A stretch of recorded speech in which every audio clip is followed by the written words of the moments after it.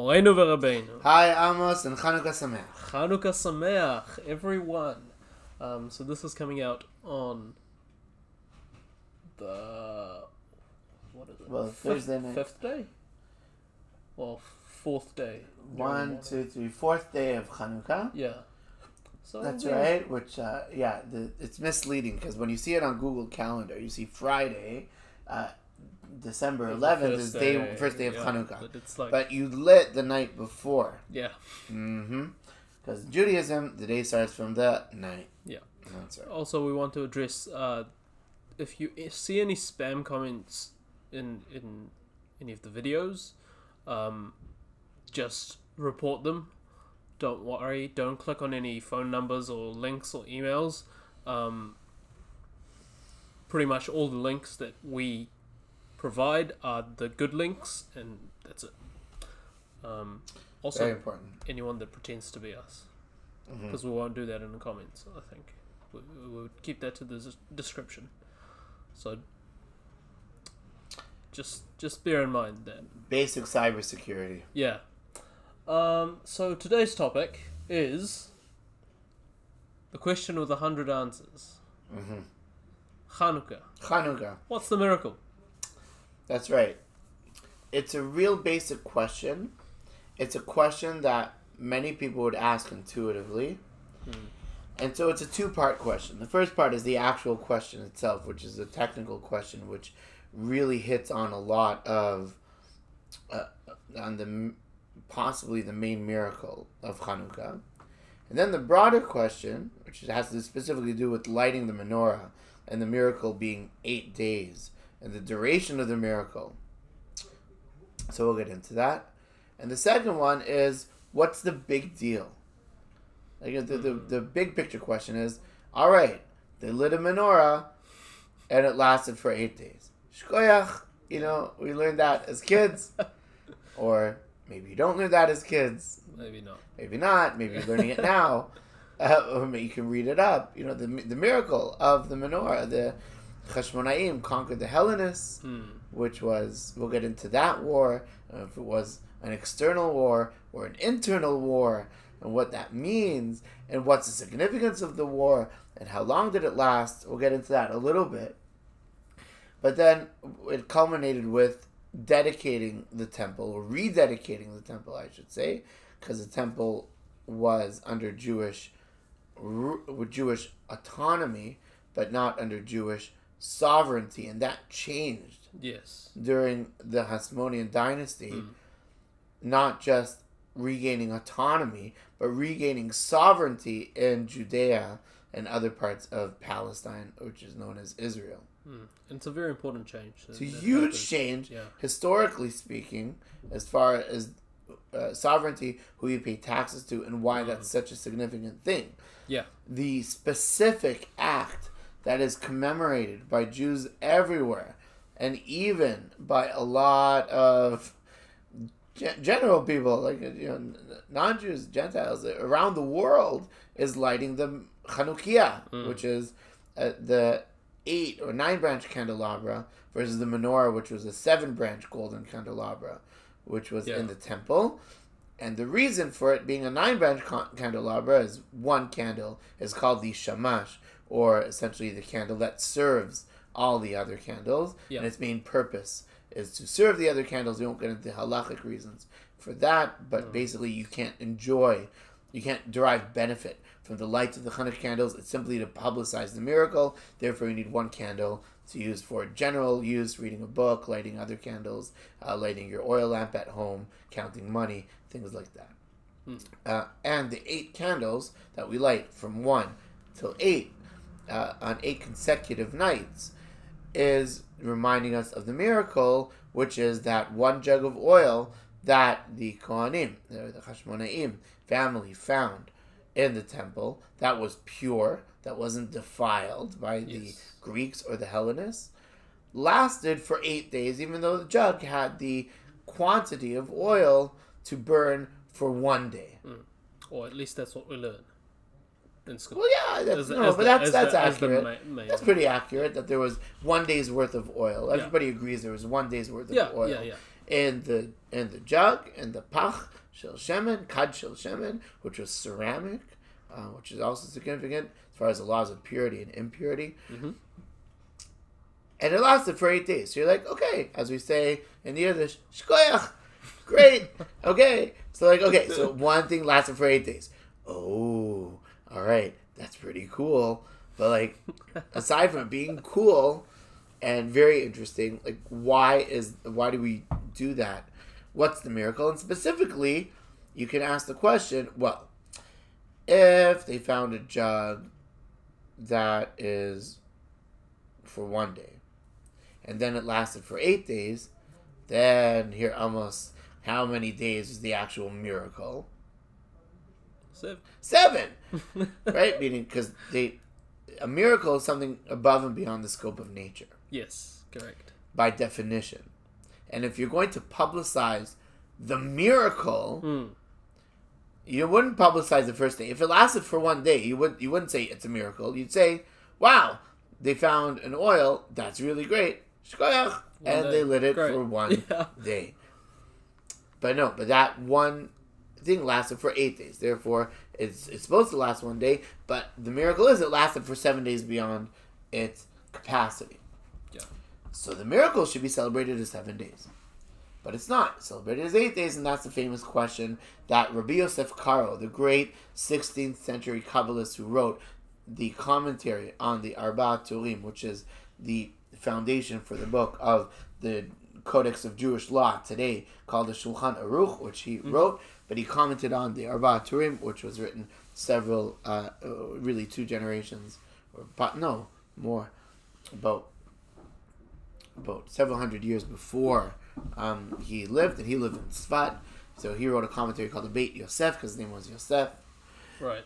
And it's a very, very extensive commentary on the halachic work called the 4 Pillars, or Arba Turim, which is the format for the Shulchan Aruch, for the Code of Jewish Law, which then Rabbi Yosef Karo wrote based on the commentaries he had on the Arba Haturim. But this question is brought on his commentary to the Arba Haturim, not in the Code of Jewish Law, where he goes into much more depth and the sources, and instead of just saying what the bottom line, what the halacha is, as we say, what the Jewish law says. It says 1, 2, 3, 4, 5. That's what he goes through in his book. But in his commentary, he goes much, much deeper. The reasons behind it, the sources, and whatnot. And this is one of the questions he has. To this question, there's about 100 answers. Yeah. Mm-hmm. So, let's start from the beginning. So, the question is, first of all, why is this dedication a big deal? What do you say? The rededication of the rededication of the temple, and specifically lighting the menorah. Like, why is that? Before we get into the actual technical question of why was the miracle 8 days, not 7 days, which we will get into, but why is this act so significant? Well, it was a return to norm as such of the times of old, and for the Hashmonaim. In even though they probably weren't alive during the First Temple era. No, they were not alive during but even in the Second Temple. Which empire did the Second Temple start in? The Babylonian. No. Who? The Persian. Persians. Close enough. The Babylonians destroyed the First Temple. Yeah. And then for 70 years we were in exile. Then the story of Purim happened, which we won't get into. Yeah. And then the Jews were able to go back and return to Israel from Babylon and from the rest of Persia. Through the decree of Cyrus. The Purim story happened around then. My history is clearly not as strong. That's okay. So Ezra, this is a learning session on this. Yeah, so that it's okay. Ezra and Nehemiah. Everyone else can learn too. Everyone else can learn. Not just me. That's correct. Ezra and Nehemiah were the first to really co-build. Really, Ezra more than Nehemiah, but Nehemiah helped him. And this is at the end of the canonized Tanakh and the Ketuvim and the Scriptures. There's a book called Ezra, the book called Nehemiah. They're essentially the same book, an extension of the same book. And that's when they rebuilt. They built the Second Temple, which was a much more modest version of Solomon's temple, which was the first temple. Because there's a is it in the Talmud where it says about the people that remembered the first temple, the elders that remembered the first temple cried. No, it's in the Tanakh itself. In the Tanakh itself. Yeah. Right. The elders cried and the youngsters rejoiced. They also cried. Yes. But they cried out of joy. Joy. That's right. And the elders cried because they remembered Solomon's temple and the glory of it and how magnificent it was, and saw this little kvetch, small, meager, shadow of itself version of the second temple built in the time of Ezra was a shadow of the first temple, meaning it was not even close. So they cried because they're like, yeah, we built the second temple, but it's like owning a mansion, having it destroyed, and then building like a little shed and saying, this is my house, and still having the same area. And the young people are like, yes, we have a house. It's like your first apartment where you're like, wow, this is amazing. Like, I have a hole in the wall and there's mold and things are falling apart. It's like, you have IKEA furniture because it's 50 square meters, and you're like so excited. Versus someone who goes from a mansion to that and like is lamenting. It's like, oh my God, I used to have a swimming pool and now I don't even have a garage. So it's it's basically the equivalent of that. Now and it functioned as a temple under the reason I went into detail because we were not under our own sovereignty. Yeah. So let's define sovereignty. You wrote an article about that. I did last year, and I really liked it. So let's define sovereignty. So what is the definition of sovereignty? Can I give you your definition? Yes. It's who you pay taxes to. That's right. And it's not my definition, by the way. That's Shmuel Bahat. But I really like it. Yeah. That's what I learned in my... Sticks to my mind. Yes. That is the definition of sovereignty. Or that's the... No, not the definition of it, but that's the gauge. Right? Yeah. That's how do you gauge. Sovereignty is, do you have rule over yourself? Do you have autonomous rule? Political rule, like governance. Yeah. You have governance over yourself. Or are you under someone else's governance? For example, the myth is that Israel is under the governance of the USA. That is not true, because you don't pay taxes to the USA. Meaning you can pay taxes to the IRS if you're an American citizen. But you pay taxes in Israel to the state of Israel. And a lot of it. I know, because I did that for years.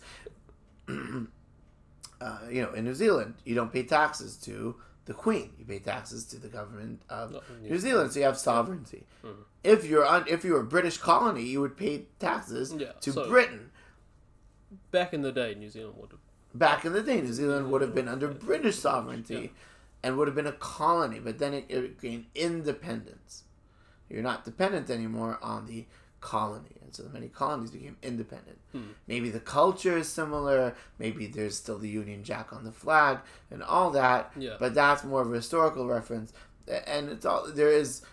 Republicans here versus we'll get into that. Versus, but effectively there's sovereignty in New Zealand, in Canada, and other places for sure in the United States, and not under British rule. Yeah. In Israel today, you have sovereignty, which is a big deal. Yeah. Which is really huge. Started the War of Independence. 72 years. 2021 it's going to be 73 years, which is almost the duration of the entire Hasmonean dynasty, which spanned anywhere between 80 to 120 years, depending on how you count it. Yeah.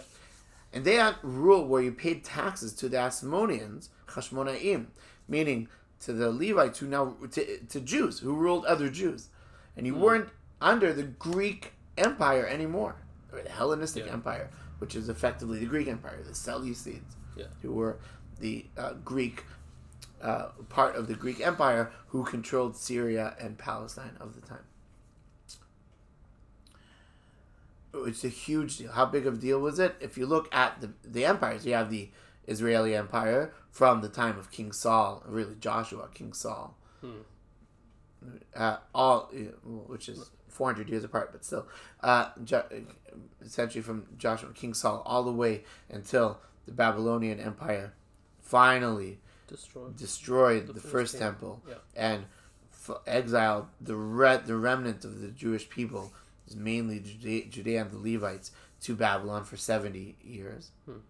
Then the Persians took over the Babylons. We were able to return to Israel, but still pay taxes to the Persians. That's very apparent in the story of the Megillah that ends with us paying taxes to Ahasuerus, which is a huge statement. We'll get into that in a few months when we talk about Purim.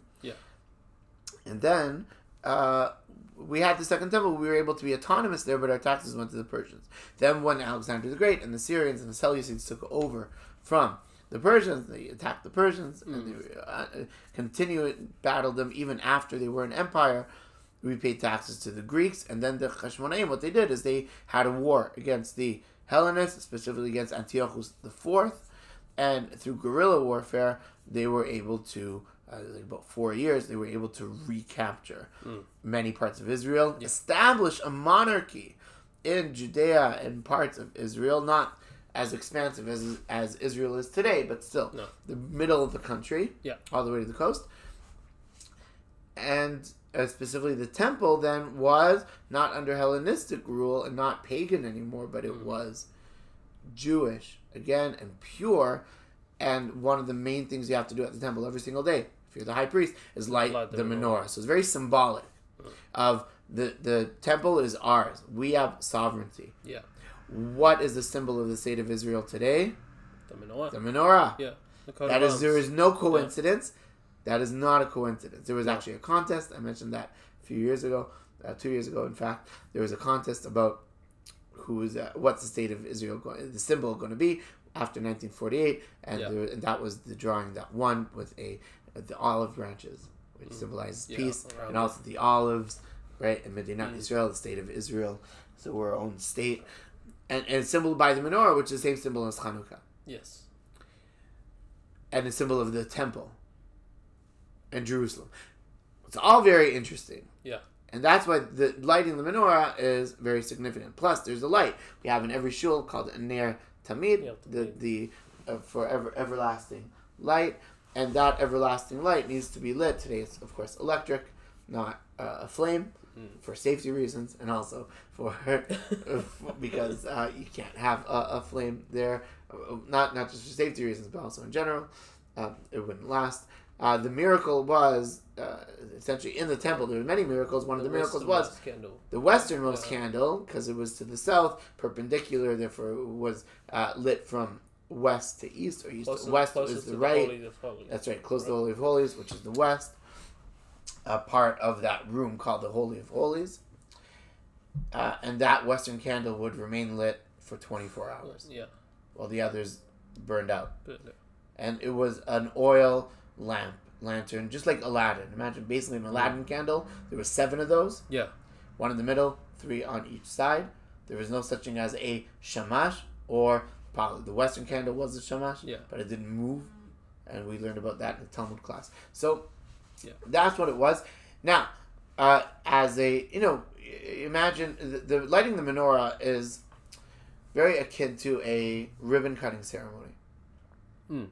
Except it's not just a ribbon cutting, of course, for those who don't know, is, they usually give like the mayor or CEO or something these big gigantic unusable scissors that are only meant for symbolic events, and you put a ribbon, which is not really there, it's just there for show, and they cut the ribbon with a huge photo. They do cut it, or maybe they cut it with several people, basically inaugurating the space for any new space or dedicated building or whatever.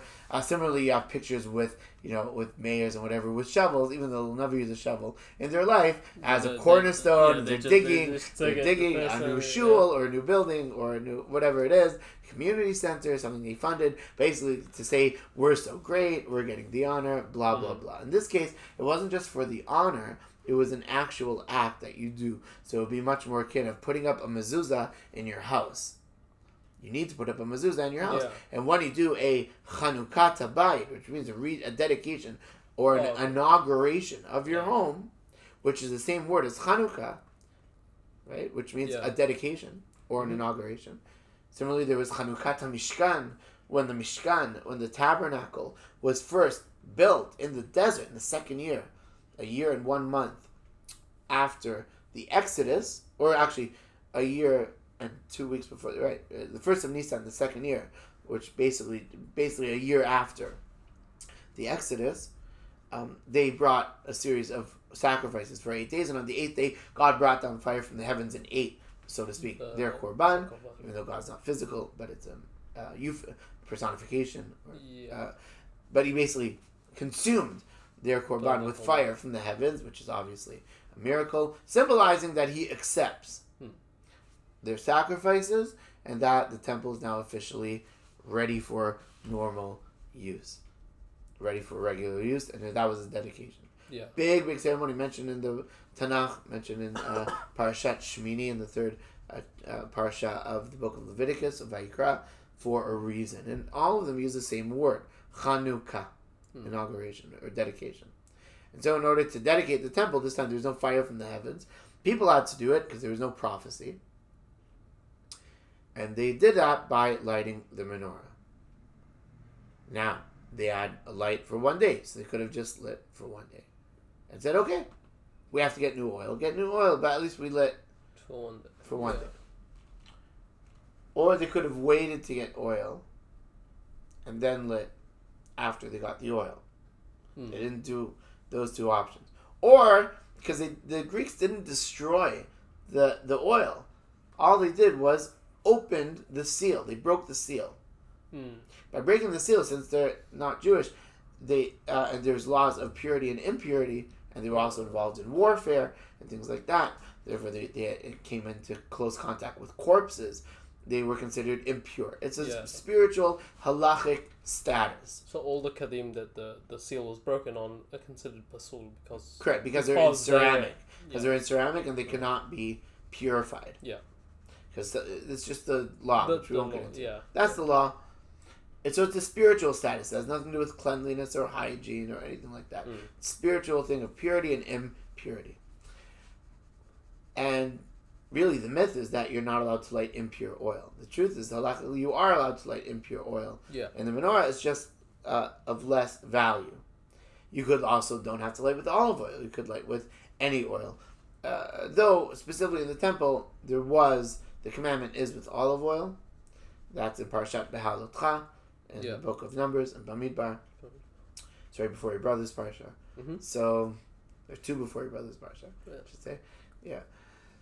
I'll bet you'll do that. Yeah, that's right. That's it. It's the winter time. No cricket. So that's why they lit the menorah. So now we'll have to get into why it was we celebrate the miracle of 8 days and not 7. So we'll leave you with that for now, and we'll go on a break, and we'll be back soon. We'll be right back. And we're back. So where were we, Rabbi Tal?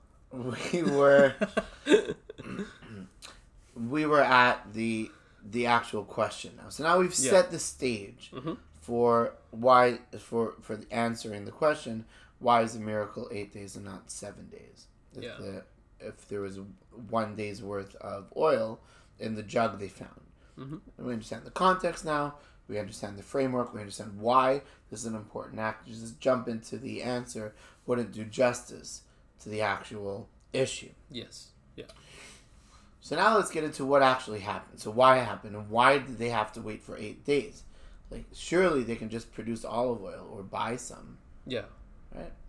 So what did they do? They went up to the Galilee, got the finest of the olive oil, which is the first oil produced from each olive. From each olive, yeah. And it takes about a day or so to gather that. And then bring it back to the temple. And then have the normal supply of olive oil from the Galilee in general runs. Because that's usually where they got olive oil from. You know, olive oil is produced predominantly in which country today? In? Not Israel. Spain. Yeah. Spain is the number one producer of olive oil today. Of course, there's olive oil made around the world. Mediterranean countries produce very good olive oil. Italy, of course, produces a lot of olive oil. That's why a lot of the recipes are with olive oil. Israel, of course, olives are one of the 7 species. I believe Greece also has. Greece, all the Mediterranean countries. Yeah. Good climate for olive oil. There's a lot of olive trees in Jerusalem and all of Israel, specifically in the north. That's why the Golani symbol is an olive tree in the army, right? For example. All these connections. So in the Galilee is known as the best olive oil in Israel. When they collected it, so they didn't have Ubers back then, nor did they have cars or planes or road number 6 today. or road number 6. Today you go there. Hatisha and Hatisha, yeah, that's right. Yeah, that's half right. an hour and back. Yeah. So you go for like 2-3 hours north to the Galilee. You stop for a coffee on the way. You get it. Yeah. You come back. You can be there and back that day. Maybe you sleep overnight and you come back the next day. At that time, from Jerusalem to the Galilee was 3 days travel each way. Yes. And that was still considered fast. That was like on a horse. Yeah, that's really horse and buggy. That was fast. Yeah. And so the 1 day to collect the oil. So it's really 7 days. Maybe 2 days to collect the oil. So basically, in the middle. it had to... Shabbat would also have to be in the middle. Shabbat would be in the middle. So therefore, you have effectively, when you light the first one, you have to make it last for an additional 7 days afterwards until you can light it on the eighth day, really the 9th day. Yeah. After they come back, and that's the reason they had to wait 8 days. They wanted to rededicate it right away for reasons we'll get into at the end of the podcast. But also, if you're going to rededicate something, you don't want to wait. You want to rededicate it right now. You don't want to wait. It was much more of a spiritual declaration than it was a halachic. Yeah, it was reasoning for it. So-called political statement. Mm-hmm. Really. It was a statement. Yeah. Meaning, there's also the Jewish law side of it that you have to light the menorah in order for the temple to be a functioning temple. Yeah, but it was more of a here it is and we did it sort of symbol. Absolutely. So let's get into what we just talked about just before we came back, which is the prayers that we have in the Amidah when we say Al Anising during Chanukah. We talk about the wicked people and the impure people and the Zedim, which we were lost on. The people who do wrongdoings deliberately, potentially. Deliberate wrongdoers. There's no word for that in English. I don't know if there is. English is a weird language. English is a very strange language. But within the commentary of the Siddur, the article Siddur, it's found under. I was looking at Shacharit, and so the commentary for that states that those people are not the Syrian Greeks, rather they were the Jewish collaborators. So let's get into that a bit. Right. And why... We want to get into that, and then we also want to answer the question about the 7 days. Yes. So, the war was twofold, or on two fronts. There was the actual physical war, and then there was a spiritual / cultural war. There was an actual war because they were under Greek sovereignty. Antiochus IV historically went down to Egypt. He fought against the Parthians, which are Persians, because they were always fighting even though it was under the Greek Empire. Yeah. The rumor got out that he was killed. It was a false rumor. And the Jews in Israel celebrated.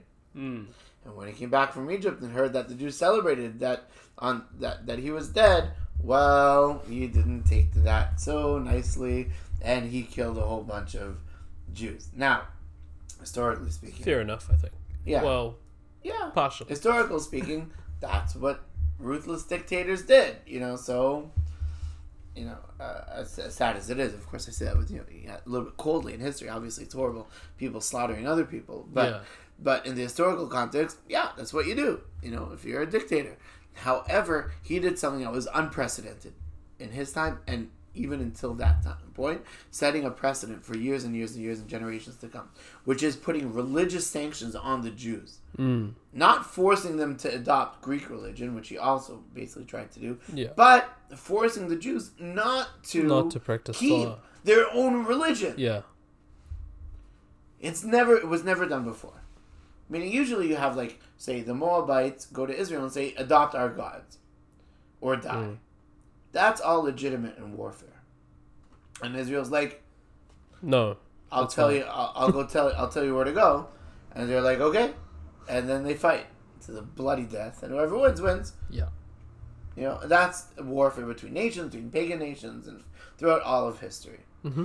Never until Antiochus IV, who was a Seleucid, and the kingdom after Alexander the Great was split into different factions, if you will, or different families. Right, the Seleucids controlled what they called Syria. They ruled from Syria, Israel, and the whole region in that part of the Middle East. Syria, Palestina. Yeah, more or less. Yeah, more or less. Syrian Greeks, as they were known. Yeah, that's why they were known as the Syrian Greeks, right? Because there were other Greeks in Athens, etc., and other places. And he said, no, you can't. The Jews can't keep Shabbat. You can't do circumcision. You can't eat kosher food. Things like that. You can't learn Torah. Yeah. And it became a cultural war. And not only that, but he got Jews to be Hellenists. Being a Hellenist was incredibly attractive for a lot of different reasons.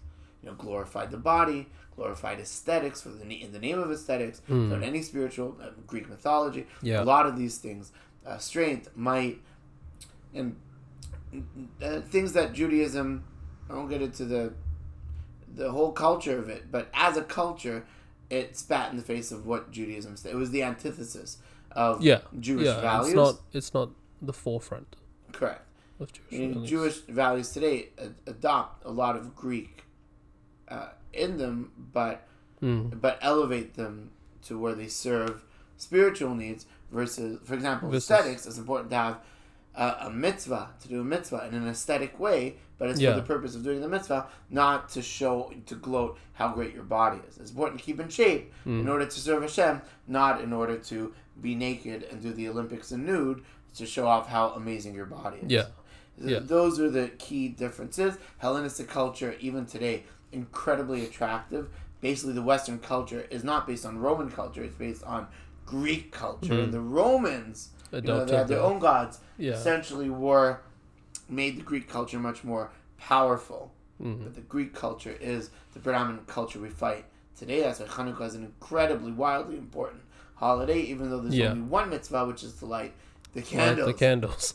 Or light a candle. Light a candle. At the very minimum. Every night. As we learned about in the Greek period. Talmud class. So, for example, what things did they do? They were in charge of the Septuagints. They helped translate. They facilitated the translation of the Torah into Greek over 3 days. Yes. With 70 elders who, without a WhatsApp group, they managed or FaceTime. They managed to all translate it into Greek identically. Yes. 70 people. 70 Jews agreeing on one thing. Extremely rare. Never happens. And it's called the Septuagint, or the Septuagint translation. They'll made a mistake in one particular place or something on purpose. They changed, for example, Bereshit bara Elohim, which is your parasha, to Elohim bara Bereshit. Yeah. They didn't make a mistake. They translated it so that God created the beginning, not the beginning created God. Yeah. So they translated it in a way that that's all they all have the same nuances. Yeah. They were all coordinated. Maybe they all had the same talking points. And apparently they're all coordinated. It's called the Septuagint translation, and the whole idea was to show the consistency of the Jewish people, but the fact that it was translated into Greek and halacha is viewed as 3 dark days in history. Happened on the 8th, 9th, and 10th days of Tevet. One of the reasons we fast on the 10th of Tevet, aside from the fact that that was time that year's empires earlier, Nebuchadnezzar put the city of Jerusalem under siege, which is also the original reason of the fast of the 10th of Tevet, which comes about a week after Hanukkah ends. The middle of camp. In the middle of winter in Israel. Here it's summer. All that being said, so that's one example. And the battle, the actual battle, was as much between Jews and Jews, or Jews and Hellenists, Jews that kept the original tradition of the Torah, and Hellenists, as it was between Jews and Greeks. Yeah. And Judah the Maccabee ended up winning the war, but it wasn't one war. It was a war over many, many years. A lot of guerrilla warfare. They hid in the hills of Judea, and in the town of Modi'in as well. And a lot of the towns around Modi'in today are named after the story of Hanukkah. So there's the Yeshuv of Maccabim, there's the Yeshuv of Chashmonaim, there's Modi'in, there's Modi'in Elite, there's a lot of Beitar, it's Kiryat Sefer, and there's a lot of a lot of places. Moshav Modi'in, which is a Karlibach Moshav, that unfortunately burned down last year, which is really sad. Yeah. It was Yeah, very, I very heard sad. about that. Yeah, great place though, and please God, it'll And be it'll rebuilt. be Around rebuilt Vietnam. and It's really a great good. place. Lots of good concerts there. Lots of good people live there. I know some of them. And the history is preserved, and the graves of the Chashmonaim are there. Yes. And Yeah. you can see it. You can see them today. Mm-hmm. All of that is incredibly important because what they were doing with lighting the menorah was fighting the culture war. So how was it though 8 days, not 7? So what did they do? For example, they needed it to last for 8 days. So one of the answers is, how was it 8 days? Because they took that one jug of oil. They knew it had to last for 8 days. So it lasted an eighth. They put an eighth. They filled each candle up to an eighth of it. Mm. Thinking, look, it's going to light for an eighth or 12.5% of the day. Yeah. Right? Fine. It'll be what it'll be. Yeah. But the miracle was that even though there was only eighth of the oil, that the oil lasted for a full day. Mm. Each one of those 8 days, until they can bring back the proper batches of oil from the Galilee. Yeah. So that's one of the answers That's for one of the answers. 8 and not 7. Correct. Another answer was that they lit it. They put the oil fully, and two answers. Either it didn't diminish, like it stayed in the same, like it didn't burn down. Oil, the way it works, there's the oil, there's the wick, and there's the flame. Yeah. And usually what happens is that the wick sucks the oil in order to produce the flame, and then the oil goes down and down and down and down and down and down until there's no more oil left. And at that point, the flame naturally extinguishes because it has nothing to fuel it. Yeah. Right, it's just like a car filling up petrol for a car, because ignite the spark. If you don't have petrol, there's no sparks to ignite, and therefore the motor stops working. Yeah. After the fumes and all that stuff. It's weird because I understand the menorah concept better than I do the cars. Yeah, well, that's because they're electric cars too. But I think it's just I know more about Hanukkah than I do about cars in general. So. That's good. Yeah. There's nothing wrong with it. Don't be a mechanic then. Not planning on it. Oh, thank God. Me neither. The third answer, which is part of it, is that it diminished, but it only diminished an eighth of the time. So they put in the whole jug, Yeah. thinking it would last for one day, and then whenever it'll come back. At least we dedicated it. And the miracle was it lasted for it only went down an eighth each day, and they relit it, reignited the wicks every single day. Maybe Which is the exact inverse of what you said earlier of putting an eighth in. And so we don't know exactly how they did it. yeah. We don't know. It's not that relevant exactly how they did it. The point is that by and there's other answers I'll get into in a minute, but the point is that any one of those three answers basically says, look, that there was the miracle itself was that Hashem created an a-natural phenomenon or above nature phenomenon for the oil to last for 8 days when it was really supposed to only last for 1. Yeah. In a way that even the first day itself was done in an a-natural or above nature way. Either the oil didn't diminish, only diminished an eighth, or an eighth lasted a whole day. So any one of those three configurations are not natural. Even the first day, therefore, the miracle lasted for 8 days. Yeah. And not just for 7. Can you imagine being the guy that was sent out to the Galil to get the oil, and you've schlepped as fast as you can to the Galil, schlepped all the way back really fast, as fast as you can back, panting, and I got it.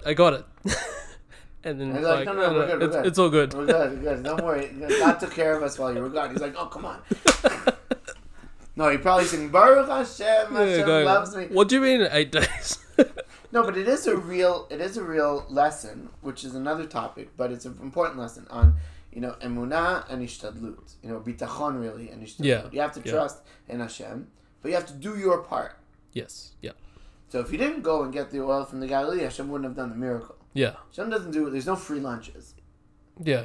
Meaning even from God, right? If he does a miracle, he's not going to do a miracle. The old chestnut of God helps those who help themselves. That's right. That's exactly it.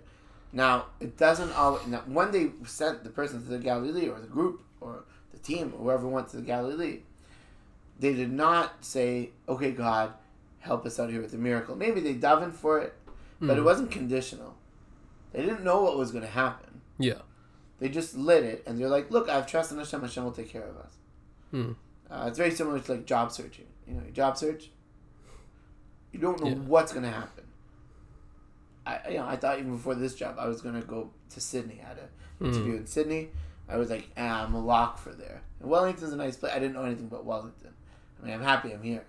I'm happy I got here. It's probably a better place than Sydney. And now you have a podcast. Look at that. I have a podcast. So, no regrets. But at the time, I didn't know anything about the Southern Hemisphere. I'd never been to Australia or New Zealand. I still haven't been to Australia. So, surprisingly. So... It's okay. Yeah, it's okay. New Zealand's a nicer country. So, Wellington... So...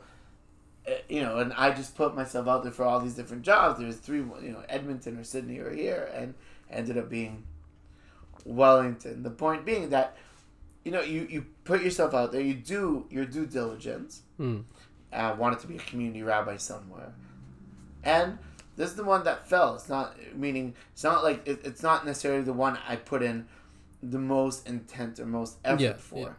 And so that happens. What happens with business deals, like for marketing, you'll put out for a lot of different places. You really pitch hard to someone, and sometimes from someone else, it'll just come from somewhere else. But it only comes because you've put in some kind of effort. Yeah. Even if it's not a direct result of your effort, it doesn't have to be causality. Yeah. Yeah. It's much more a coinciding thing than it is causality. Yeah. So in this case, sending the people to Galilee to do the Ishtadlut, to do what they needed to do, what was in their control, then Hashem says, I'm going to help you out, now I'm going to do the miracle. Yeah. It's a very important lesson. Mm-hmm. It's not like they said, okay, Hashem will take care of us, have a miracle, and He'll magically give us olive oil. There is no such thing as a free lunch when it comes to miracles. That's an aside. Another answer is that the fact that they found the pure oil was a miracle in itself. And that was the first day. And then the extension of the miracle, it lasted. Of lasting 7 days. And then it burned down, but then it lasted for 8 days. Even though the day number 1, it burned like pretty much all the way down, and then it lasted by miracle for 7 days. For the 7 days. So the first day is finding it. Plus 7 days that it lit on a sheer miracle when it was completely above the realm of the laws of nature. Yeah. Now, why is that such an important answer? Because they found it. Like, what's the big deal in finding it? Why is it such a miracle? So now that you know the history, I've refreshed your memory. and you've done your own research as well. Then why would that be such a significant thing to find specifically a pure jug of oil, given everything we've said? Why is that significant? Stick it to the man. Well, the Rashaim, the internal war that's happening within the... Oh, so please elaborate. So how is that a symbolism? Because you're going out of your way in order to find... You could use any of the jugs of oil. We've established that already. Mm-hmm. Because you can still light with impure oil, even though it's not as... Mehadrin. That's right. But you go out of your way to find the perfect jug of oil in order to be able to light. That in itself is a miracle, for one. But it also means that you have gone out of your way to not like a dish, but like sanctify. To sanctify and like to serve God in that sense. Like you've gone above and beyond. Meaning it's the culture war, right? Yeah. So in a culture war, you want to make a statement, and we talked about what's the statement. The statement is we are not going to compromise and just light any oil. Specifically, what did they want the Jews to do? They wanted the Jews to conform to Hellenism. Yeah. Why didn't the Greeks destroy... So you have to take all through the thought process, right? Why did the Greeks not destroy the oils? The Babylonians destroyed the temple. The Romans afterwards ended up destroying the temple, even though they had 150 or so odd years where the temple was under Jewish autonomy and they were fine with it. But then it got to a point where they destroyed it in the middle of the early Roman Empire. So nation and the Persians helped facilitate building because it was in their self-interest that everyone is happy that they wouldn't rebel against the Persian Empire, which worked, by the way. Yeah. It was great. It was very smart. Great. Yeah. Except they didn't stand a chance against Alexander the Great. But as far as how to run an empire, the Persians really had it right. Make everybody happy. And then they won't rebel against you. And they had a massive empire as well. And they had a massive empire. Yeah. Massive. Hodu at Kush. Yeah. Almost like the size of the Ottoman Empire, which was also huge. Huge, yeah. And even think of the Ottoman Empire, like Suleiman, the great, the magnificent, the amazing, the Sultan Suleiman. The Sultan Suleiman in Istanbul, right? He built unbelievable walls around Istanbul, but he built a relatively modest wall around Jerusalem, which was an unwalled city at that time, because the walls had been destroyed by the Crusaders and possibly the before.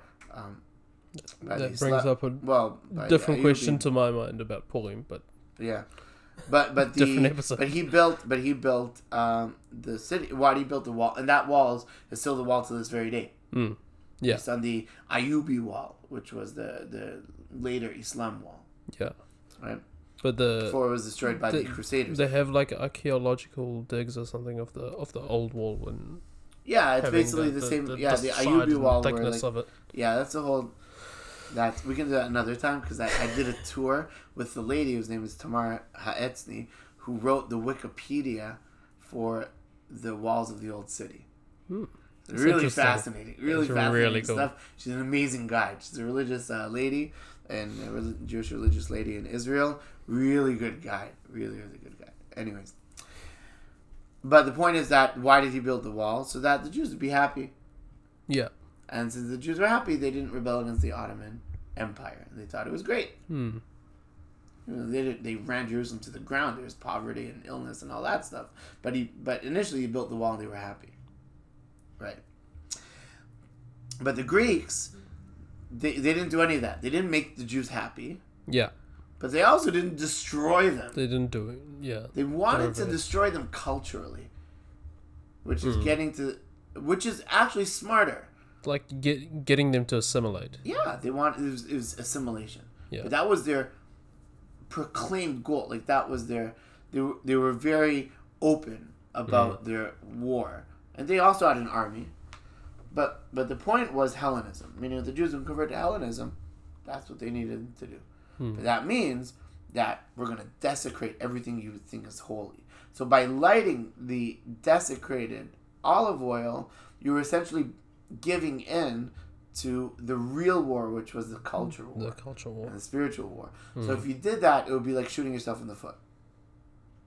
It would be spiritual suicide. So you can't do that. So they said, okay, we have to have our own oil that's pure. Why? Because if we light that, we're giving it to the Greeks. And then we might as well have lost the war. Yeah. Like it was that bad. It wasn't an exaggerate. It wasn't an extremism on their part. Yeah. It was like, we're only going to light pure oil. Why? Because we stick to our values. And they found one. And finding that one was amazing. Because the Greeks basically said, you need to conform. They're like, we'll never conform. And they found that one, and that in itself was a miracle. So. Yeah.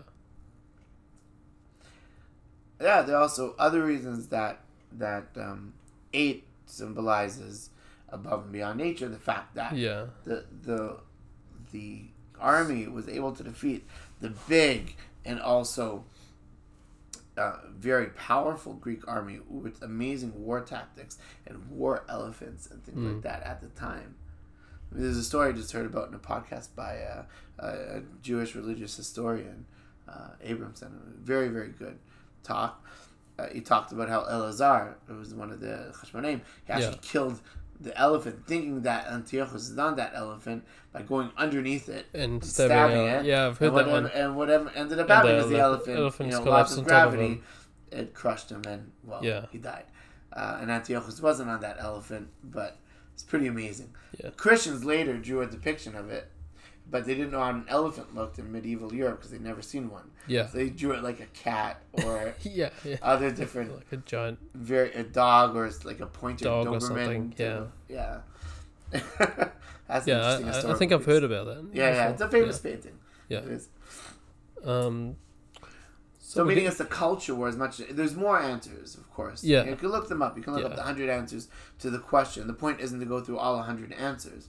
But I think to say there's an article by Rav Yuri Cohen that goes through... You can find it. You go through Wikipedia. We can even put the link possibly in the description. As well. Let's finish off. What's your favorite Hanukkah food? My favorite Hanukkah food is gluten-free latkes. Yeah. With applesauce. Some people like it with sour cream, which is also good. But if you put it with sour cream and schug, that's even better. Yemenite spices like parsley, coriander, olive oil, salt, garlic, and chili peppers. A lot of chili peppers. Yep. Red chilies. 6. That's good stuff. Mine is sufganiyot. You do. But with ribat halav, not jam. Butterscotch. Yeah, my favorite. Oh, that's so good. See, I can't eat sufganiyot anymore because I'm gluten free. The gluten free sufganiyot. It's not like you can break the rules for Hanukkah. Like no, just I'll get sick. Yeah, it's worth it.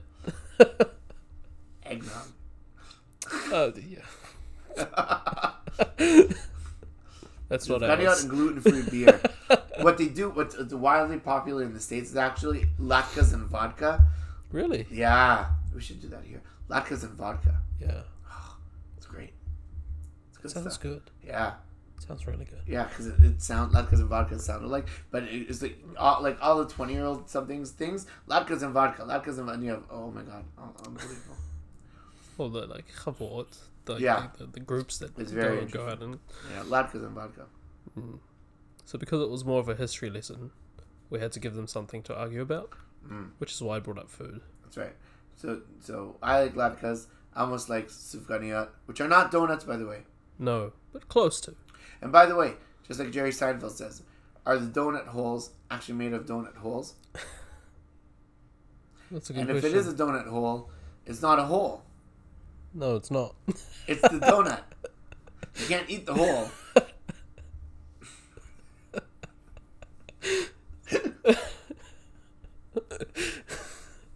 I think that's enough.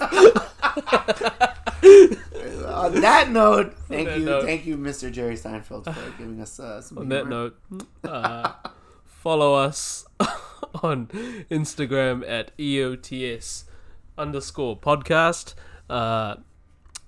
Like, share with everyone. Subscribe to our YouTube, and follow us on all the audio platforms. I know that we're now on Apple Podcasts. Oh, nice. All right, good job. Even though we don't have like a link, but that's okay. You can look us up. It's the same yellow E, the orange E with the orange circle with the black E on it. So that's our logo, and that's going to be. Please share, subscribe, all that good stuff. Yeah. Love when you guys listen. And argue it with us in the comments. Argue, please, argue. We don't have enough arguments. No, we don't. But we'll get there. Latkes versus Sufganiyot. Yeah, we can make a poll, right? Yeah. Latke, and if you want a latke and vodka party, let us know. We'll see if we can arrange one. Well, that's been everything. Chanukah Sameach, and thank you, Amos. Chanukah Sameach. This has been everything under the sun. Enjoy your week.